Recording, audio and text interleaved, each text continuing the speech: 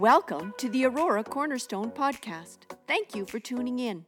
We hope today's message is an encouragement to you.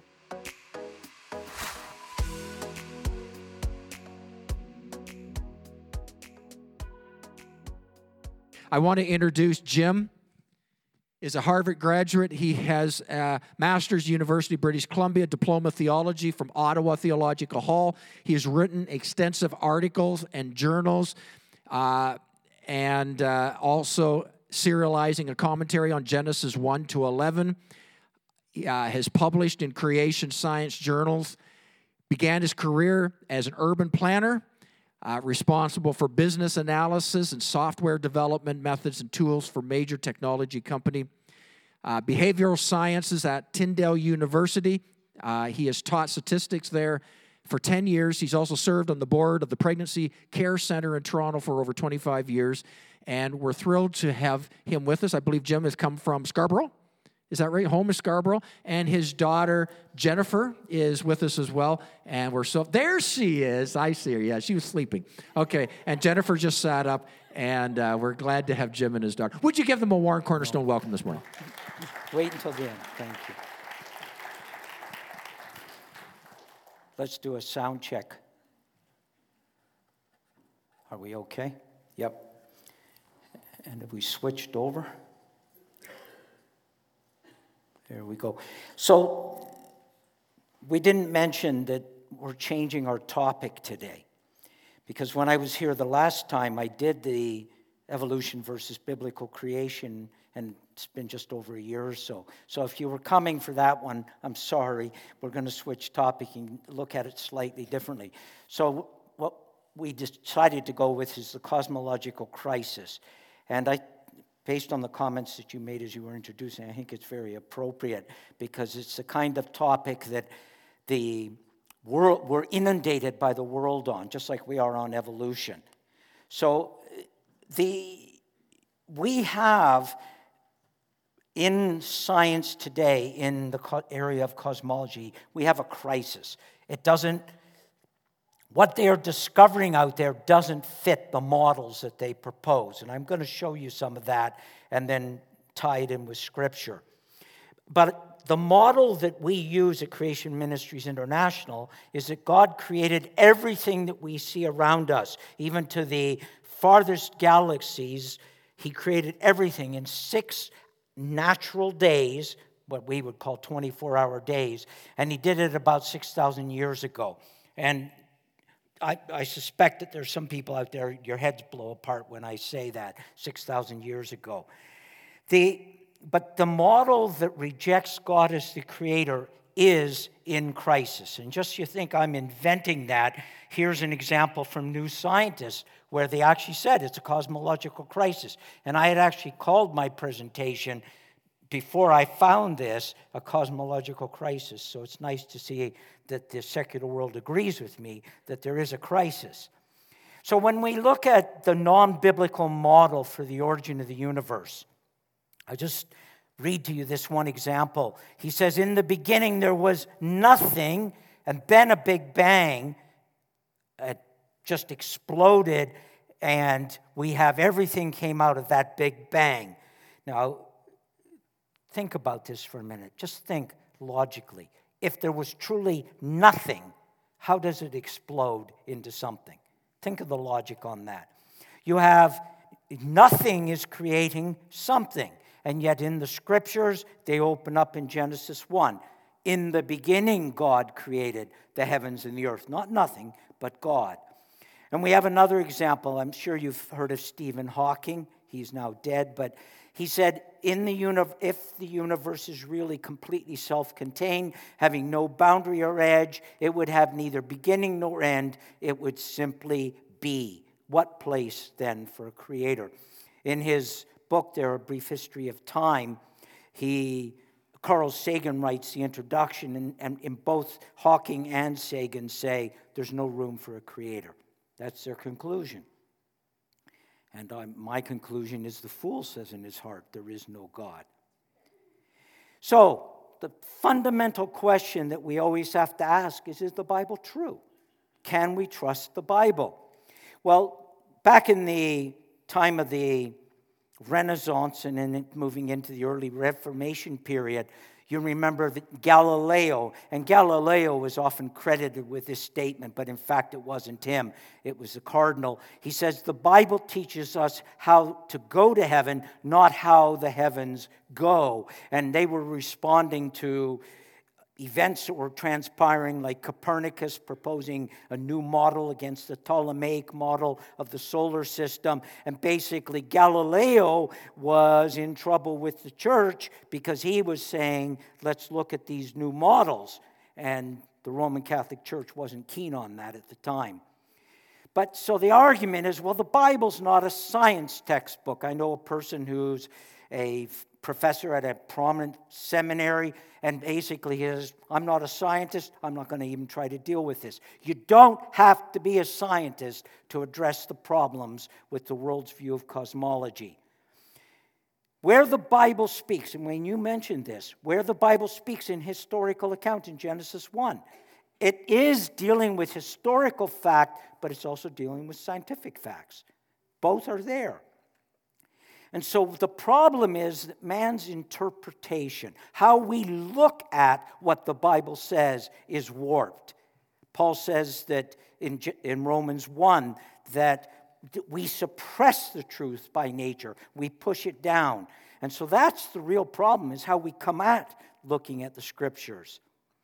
So the origin of the universe is not a scientific study. It is a historical study.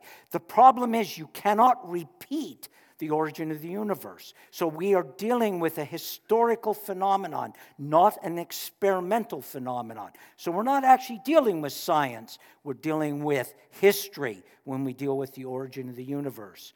And so one of the things we've got to be very cautious about doing, and some of you may have heard of Dr. Francis Schaeffer, but he actually mentioned this. My dad, we were actually worked at L'Abri. My dad worked at L'Abri for 2 years in Switzerland. But Dr. Schaeffer would say this idea of creating a two-story universe, the story that deals with faith and the story that deals with science. And he would say, we don't want to do that. The Bible is both historically accurate, scientifically accurate, and it is a faithful representation of reality. So the only true view of reality is actually the biblical view. It's the only true view of reality. Now, God doesn't leave us ignorant of how things came into existence. He gives us a historical account in Genesis 1. And so where God speaks and declares what he did, we need to listen to what he says. So, why does it even matter? For example, some people say, well, can't we hold to a theory of the Big Bang as an origin of the universe and fit that in with the Bible? There are many prominent Christian apologists who hold that view. They actually say that the Big Bang is how God created. And then you have people say, well, couldn't the universe be billions of years old? And then at some point, God injected a human personality into part of what he had under an evolutionary process. Other people try to propose that we can insert billions of years between Genesis 1:1 and Genesis 1:2, as an example. And they would say, well, isn't there lots of evidence that the universe is billions of years old? So I'll look at that as we go along. And then the canard, the idea that, well, we see starlight and stars are millions of light years away, even billions of light years away. So how can we see that starlight? If the starlight has been traveling for millions and billions of years, then the universe can't be 6,000 years old. So these are the kinds of issues. And so if the universe is really billions of years old, then we have a problem because we can't accept the plain reading of Genesis 1 and 2. So let's look first at the Big Bang, the supposed way that the universe came into existence. This is the leading naturalistic theory, and it's everywhere in the media all the time, that this is how the universe came into existence. Now, some Christians claim that this is how God created. But it's inconsistent with the biblical account. On the left, I have a sequence that the evolutionary cosmology, evolutionary biology uses, and that in the beginning there was a big bang, and all of the energy and light and matter came out of that big bang, which was out of a cosmic ripple in nothing. And then stars began to coalesce out of that dust, and then as the nebula theory, the Earth coalesced around that, and so on and so on. If you take the account right out of Genesis 1, you just read it. In the beginning, God created the heavens and the earth, and so on. That's the sequence on the right. You cannot bring these two sequences together. There's a basic law of logic called the law of non-contradiction. If you have two contrary ideas, you cannot have both of them be right. At least one of them's got to be wrong. Both could be wrong. Now, the only exception is if you're a Buddhist. In a Buddhist mind, he can hold two contrary ideas and be content with that until you attempt to cheat him of his change. Then there's truth and error, isn't there? So, putting that model aside, these two models are absolutely in conflict with one another. At least one of them's got to be wrong. Both could be wrong, theoretically, but at least one of them's got to be wrong. So let's look at the Big Bang for a moment. It is supposedly how the world began, and it's presented as a fact in the media. Here's an example of discoveries that were made in the cosmic background radiation, and they say it's like looking at God, the holy grail of cosmology. And this was an example from Scientific American, where they say, it's hard to read that, but it's presented as a fact. I should have had a call out there. And here we have this discovery of the cosmic background radiation. It says, the point here is that very shortly after the Scientific American account came out, declaring that this was looking at God and it has solved all the cosmology project. A month later, they said this does not actually prove the validity of the Big Bang. A month later. And so, what are some of the problems with the Big Bang model? One is it assumes that the universe is expanding everywhere simultaneously. Everything is going on simultaneously. So a simple question is, who gave the command so they're coordinating all of this simultaneous activity? Another problem is that everything we know about the universe right now is it is expanding, and it is expanding at a faster and faster and faster rate. It's getting faster all the time.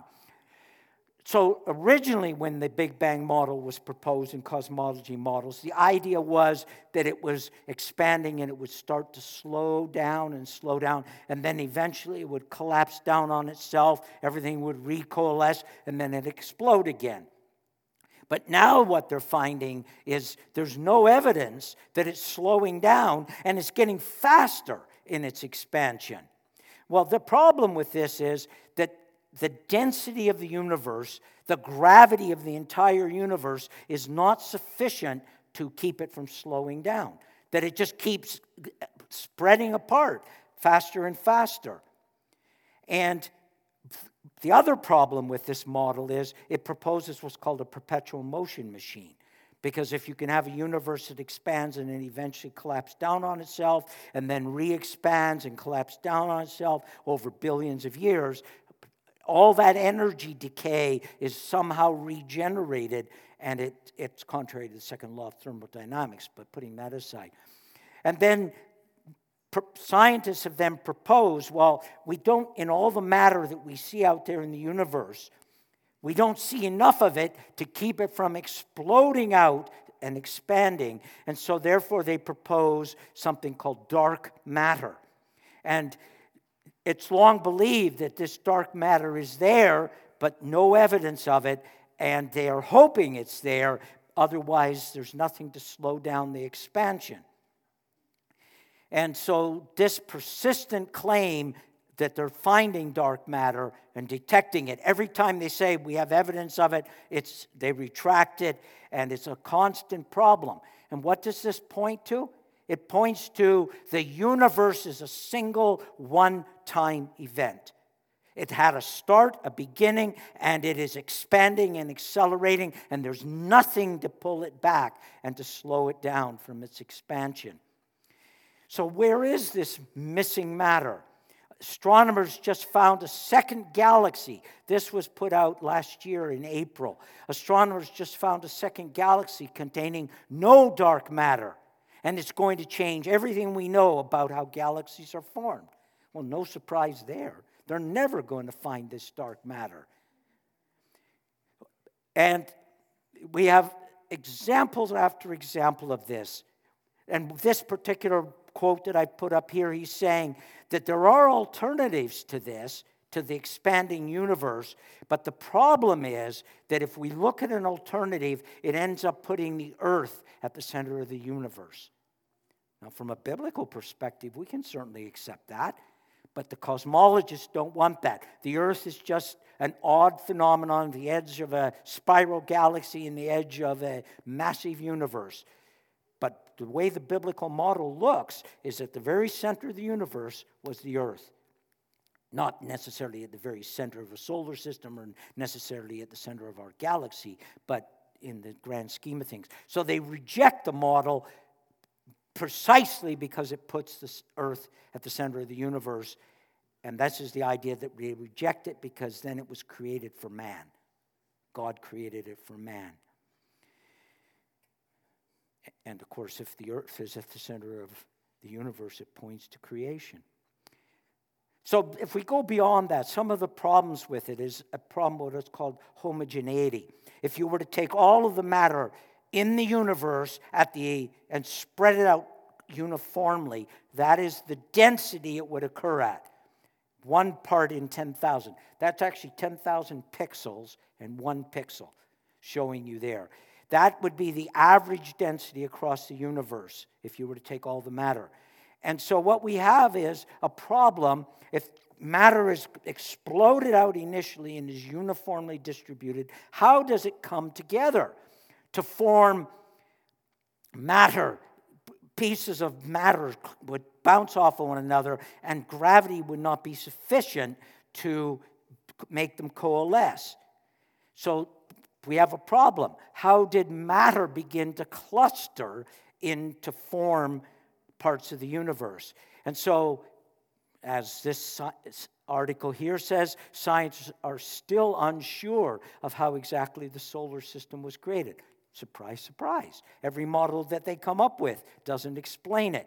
This is what's called the nebula theory of how stars form, and they go through various life cycles from red giants to white dwarfs and so on.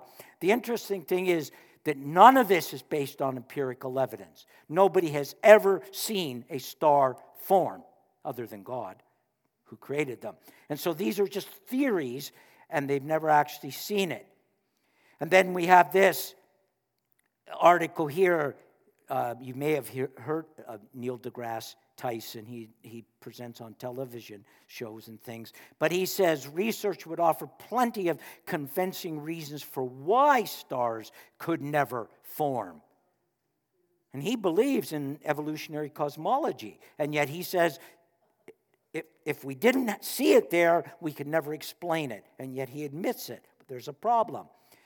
So not only do we have a problem of how matter begins to cluster and stars form, but how did the planets form?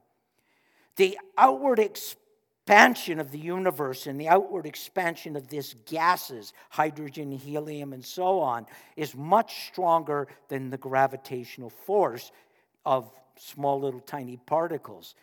A grain of matter to coalesce by chance in the universe of the size of a grain of sand would take 3 billion years, one particle, and yet we have huge planets and suns and all kinds of things and galaxy clusters. So then, how did these galaxies form? So here we have an example. James Trefl, he says, the problem of explaining the existence of galaxies is one of the thorniest in cosmology. They simply shouldn't be there. That's his conclusion. And we keep going on. Not only are there galaxies, planets, stars, planets, galaxies, but there's entire clusters of galaxies working together in the universe, galaxy clusters. And this article says, numerous attempts have been made to explain how this miracle is supposed to have happened. Little more than a genius hand-waving. This is not a Christian writing this. This is out of a scientific publication. In fact, it was in Nature. Notice they say galaxies and galaxy clusters are highly structured, and then they say this is a miracle. And the explanation is hand-waving. Take it up. Now, we have this problem here. This is how stars are supposed to have formed. Initially, there was this gaseous cloud, and then the gravity started to pull the gases together, and particles were going around the sun. And then those particles started to coalesce and to form into planetoids and eventually into planets. That's the model. Let's look at some of the problems. Well, in contrast to that, we have, what does God say? On the fourth day of creation, God created all the planets, the sun, the moon, and everything. The earth was created on the first day, but everything else was created on the fourth day. So, simple problems. If you're spinning something around your head and you let it go, does it continue going in a circle? No, it goes off wherever it did. How does material that's going in a straight line motion, exploding out, start to go into a spiral motion? In fact, one person has said, well, the planets contain less than 1% of the mass of the solar system, but 98% of the angular momentum. That is their speed and direction. And so a theory that fails to account for this particular fact is ruled out before it starts. And you know the problem. If you're spinning something around your head and you let it go, and yet how are these supposed to have begun to form in circles? We have other problems in the formation of the solar system. In parts of the solar system, for instance, Venus and Uranus spin in the opposite direction of other planets. And 11 of the 32 moons are in retrograde motion. So if everything's going around the sun this way and spinning this way, how does stuff decide to start spinning in the opposite direction? So then you have to propose a theory called moon capture and planet capture. And so one person says the modern solar system simply offers no suitable mechanism through which moons could be captured. Because you start to have half of the moons and 2 of the planets have to be captured into our solar system.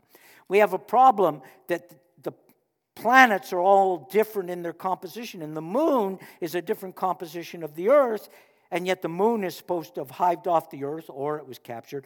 But how do you explain the complete difference of the gas giants and the iron core of the Earth and all these, if everything was supposed to have formed out of the same dust cloud around the sun?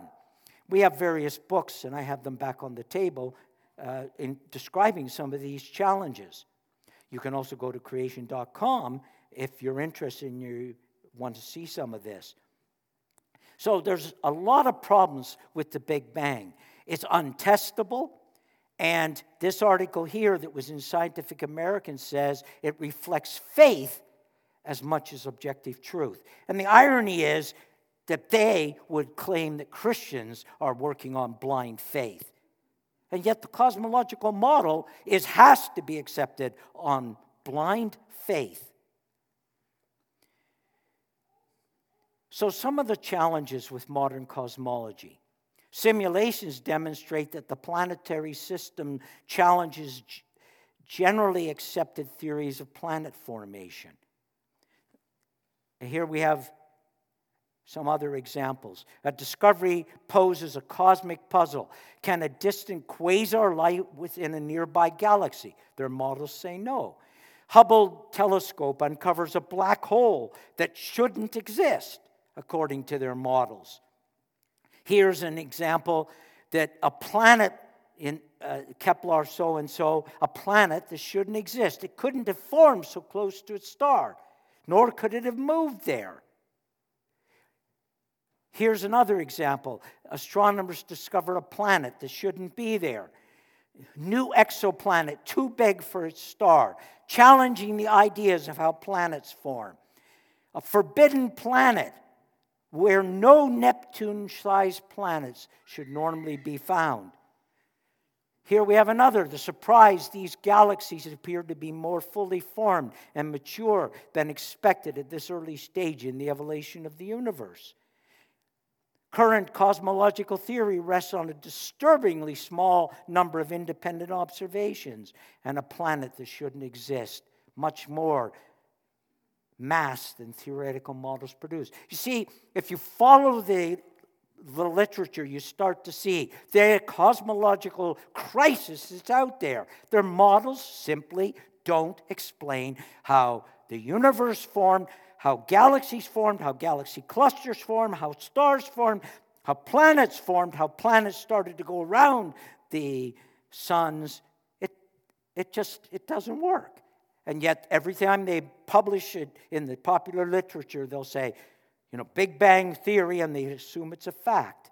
So, the cosmological model of the Big Bang has serious problems. So other models have been proposed. Hoyle, for example, proposed the eternal universe model. We have the multiverse. This is very popular in science fiction right now. And the people have doppelgangers and all kinds of things in science fiction. And that our universe just happens to be the one that came into existence by chance that is habitable. And there may be others, Earth 3 and Earth 10 and so on. But then there's millions and billions of universes that are dysfunctional. That's the concept. And then the spontaneous creation of matter, that the universe is actually a steady state and new matter is just coming into existence spontaneously. Common sense here, fellows. Common sense.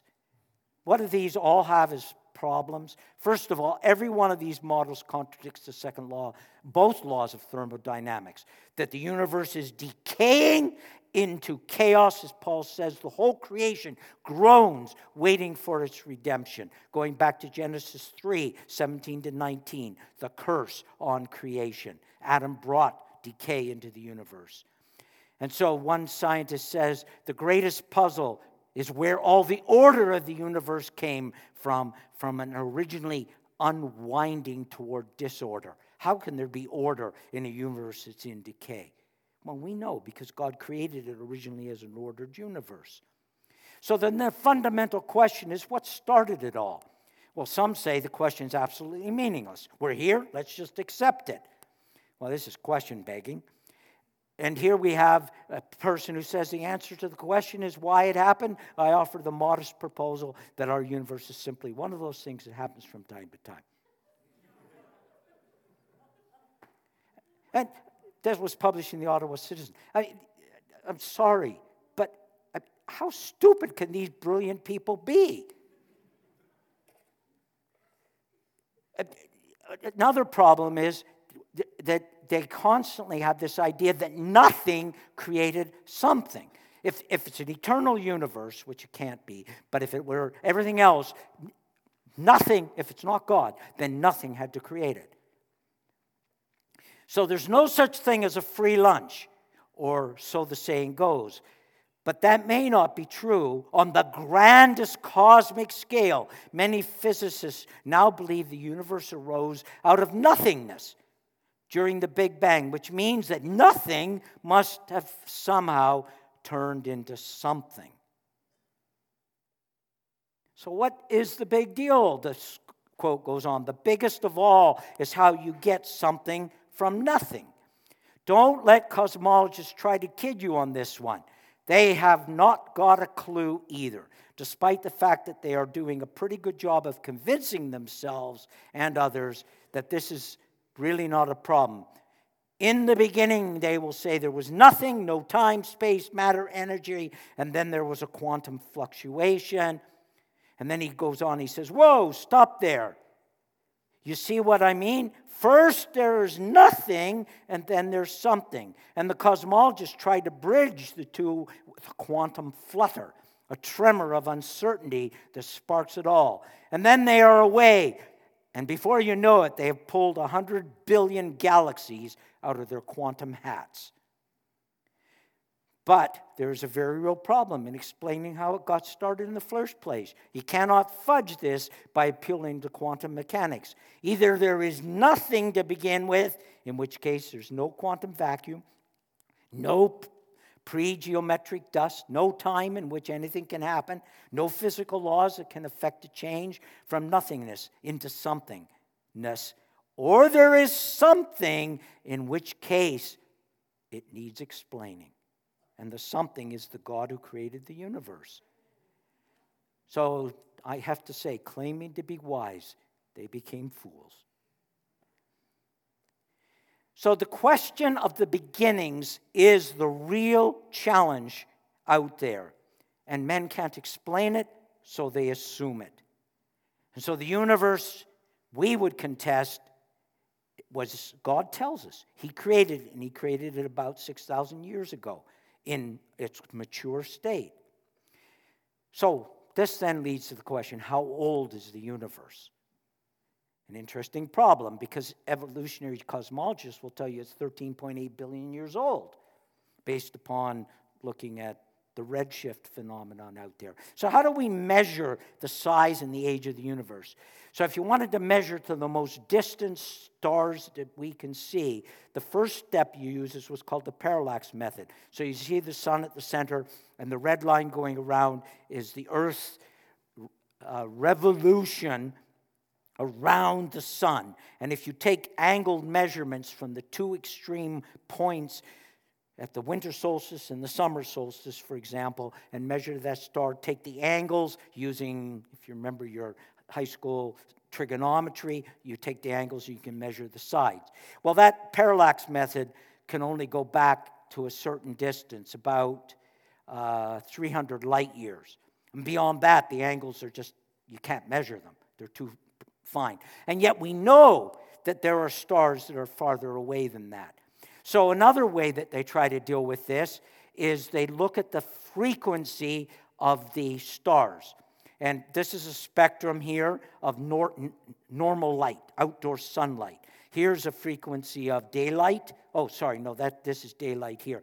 That's the primary spectrum up there. This is daylight spectrum. This is an incandescent light bulb. Fluorescent lights, terrible, terrible light. This is a cool white LED, so it would be around 4,000 Kelvin. And so they look at the spectrum of these devices, and if they are shifted into the red shift, that means they're accelerating away and they shift into the red, then they use this as a means of measuring how far away these are. I'm not going to consider today with you, there are problems with the redshift theory. Just let's, for the sake of discussion, assume that the redshift is a reasonable measure of how far away things are, for the sake of discussion. So then we have a problem, don't we? Because the redshift shows that these stars are billions of years away. So we have a problem, don't we? And this is the second classic problem that's presented. The first is what started it all. And the second is, how can we see stars that are billions of years away if the universe is only 6,000 years old? So I want to propose to you some potential solutions for how you. One is, often was accepted, is that God created the starlight beam as He created the star. So when Adam looked up on day 6, after the stars were created on day 4, the beam was already there. That's a possibility. That's one explanation. Light may not be a constant. Back in the 70s, two researchers at the Stanford Research Institute published a paper on the declining speed of light. And because they were Christians, although they worked as physicists at the Stanford Research Institute, Their theory, their suggestion that light is decaying, the speed of light is decaying, it was laughed out. Interestingly enough, in the 90s, a professor of physics or cosmology at the Imperial College in London, England, he proposed this, and maybe the conditions in the early universe allowed light to travel faster than at present speed, 1 billion times faster. So as soon as it came from a non-Christian physicist, suddenly the idea starts to take hold. And even the popular magazines like Popular Science picks this up and said light might be changing over time. So it's possible that light was at one time extremely fast and has been slowing down. That's a possibility. Another possibility is to apply Einstein's theory of relativity. And this is one that Watts Humphreys, who's one of our writers, has published in the past, although CMI is taking now a different model. But the idea that if you apply the theory of relativity, I'm not going to get it into the complexities of it. Actually, if you're interested, I can recommend some really good books, one by Jason Lisle, who's written In the Creation. It's an excellent book on relativity. But simply put, from our perspective, the Earth may be 6,000 years old, but from the universe's perspective, it might be billions of years old. Another is that time may actually flow at different rates. The other was the speed of light is decaying, but time is a constant. Well, interesting enough, Einstein proposed that time is a variable. And up until Einstein did that, I think it was in 1905 that he published that idea. Up until then, the idea was that time was a constant. In fact, some of the philosophers, like Immanuel Kant, they would argue that God has to exist in time because time is a universal. Einstein tipped that completely on its head and said time isn't a universal, time is variable. It took many decades before we were able to demonstrate that Einstein was right. The GPS satellites, all of your cell phones connect to GPS satellites. The GPS satellites, because they are away from the Earth and they're traveling fast, the clocks, identical clocks to on Earth, run faster than on Earth. And every few minutes, they have to recalibrate the GPS clocks, or you would be kilometers off from where you're supposed to be. So we know that time actually is not a constant.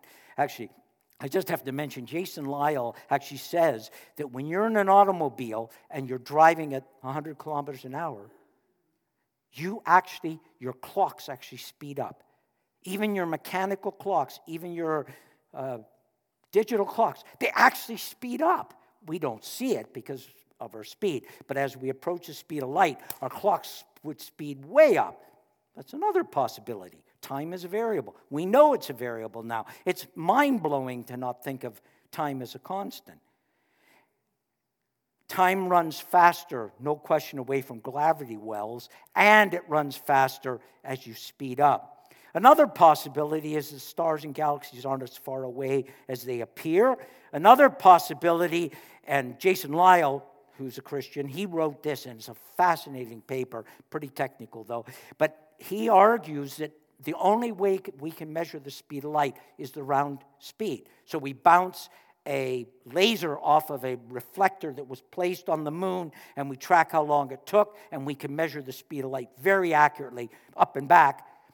But he shows that the models work quite well if you have an instantaneous inbound speed and a different outbound speed, overall average. It's a possibility. This is the model that within CMI that we're currently using, and I have 2 copies of the book back there. It was developed originally by an Israeli physicist, not a believer, and it's called relativistic time dilation. And our physicist, who's one of our physicists, actually we have one in Canada and multiple ones, his name is John Hartnett. He has reworked Carmeli's work out of Israel, and it's absolutely fascinating what he's done there. And it's called relativistic time dilation, which is different than relativistic speed dilation. And it gives a very good solid intellectual response to this problem. So I'm not saying any of these are right or wrong. I'm just saying to you that they are consistent with the idea that God stretched out the heavens and vastly accelerated it as he was building it. And these suggestions all give reasonable explanations to the assumption that counter to the assumption that the universe is billions of years old. You can solve the starlight problem. I'm not saying which one of these is right, but they're all reasonable, intellectually valid arguments. And so we can trust God's word when he says he created the universe in 6 days. So here's Hartnett's book, and I have 2 copies of it back there if you're really keen. Other resources, I have Dismantling the Big Bang and this Starlight Problem DVD. So I have those on the back table. So these are available to you.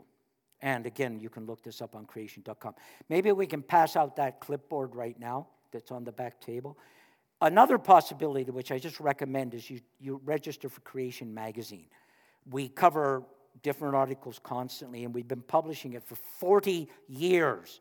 If you subscribe to it today, it's like selling vacuum cleaners here. And I will give you this, and I will give you a free copy today and a free DVD, and you could pick the one on Starlight, for example. And the reason we do that is people say, oh, maybe I should subscribe to Creation, and they forget. So it's an incentive to sign up for it. It costs $7.50 a quarter. We only charge you by the quarter. You don't have to pay in advance. And in the end, if you don't like it, you can cancel it at any time. So there's no commitment. Fill in both sides of the form, and Jennifer will take care of giving you your free items. Another is to sign up for our info bites. The second clipboards can go around. I highly recommend this. Put your email address on, your postal code, because we try to look at geographic distribution. Very interesting things. It comes out every Friday morning, and I've been subscribing to it for years.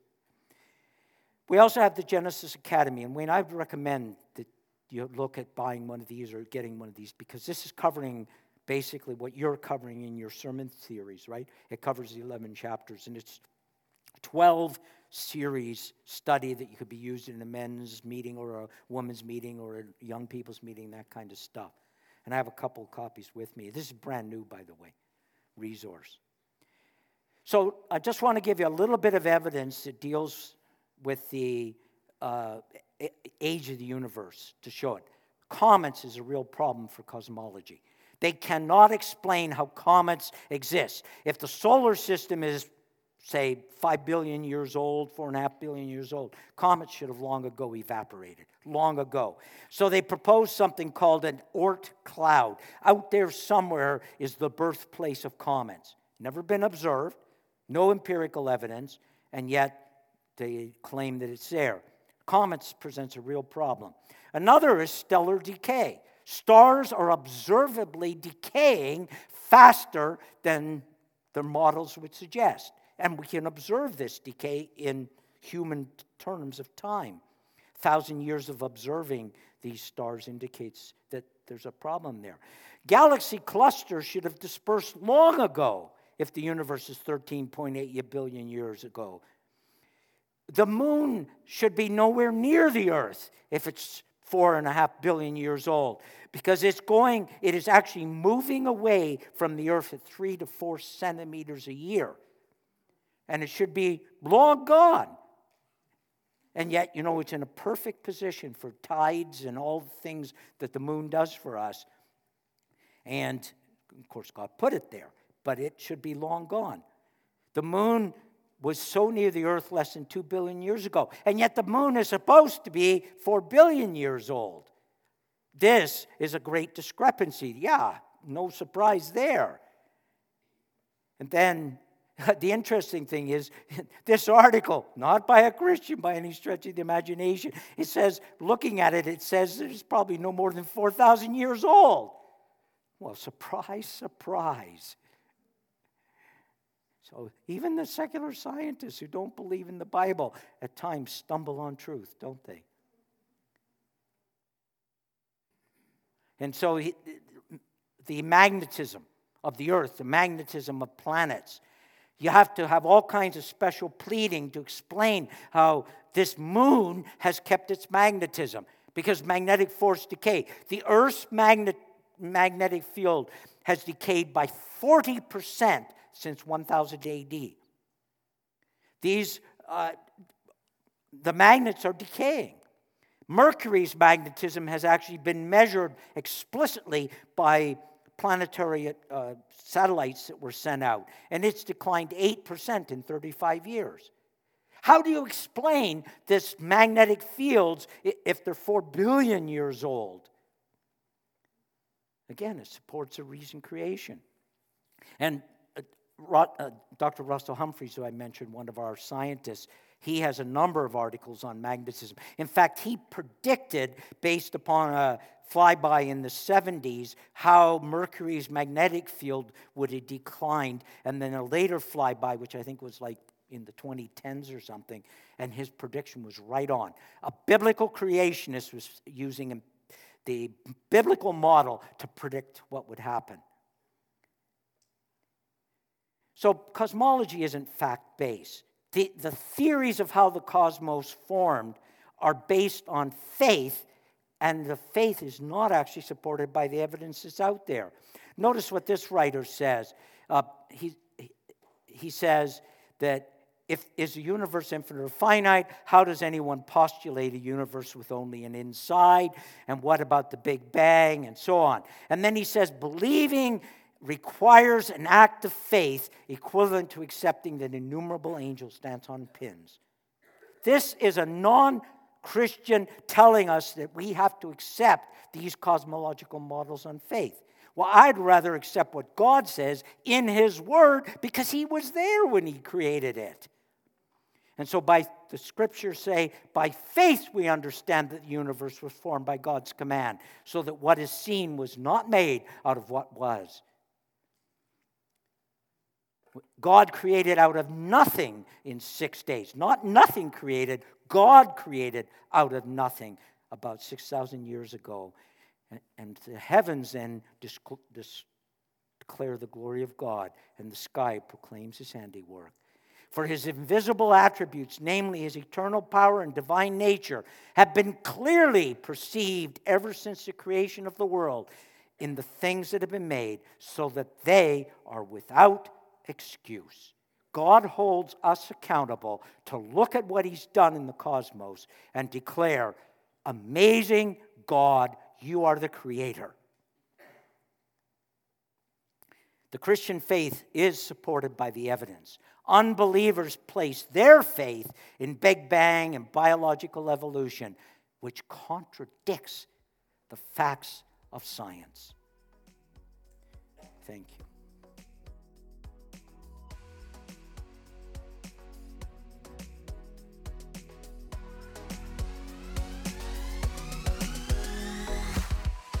Thanks for listening to the Aurora Cornerstone podcast.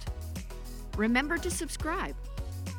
For more information about our church and our ministries, visit auroracornerstone.ca.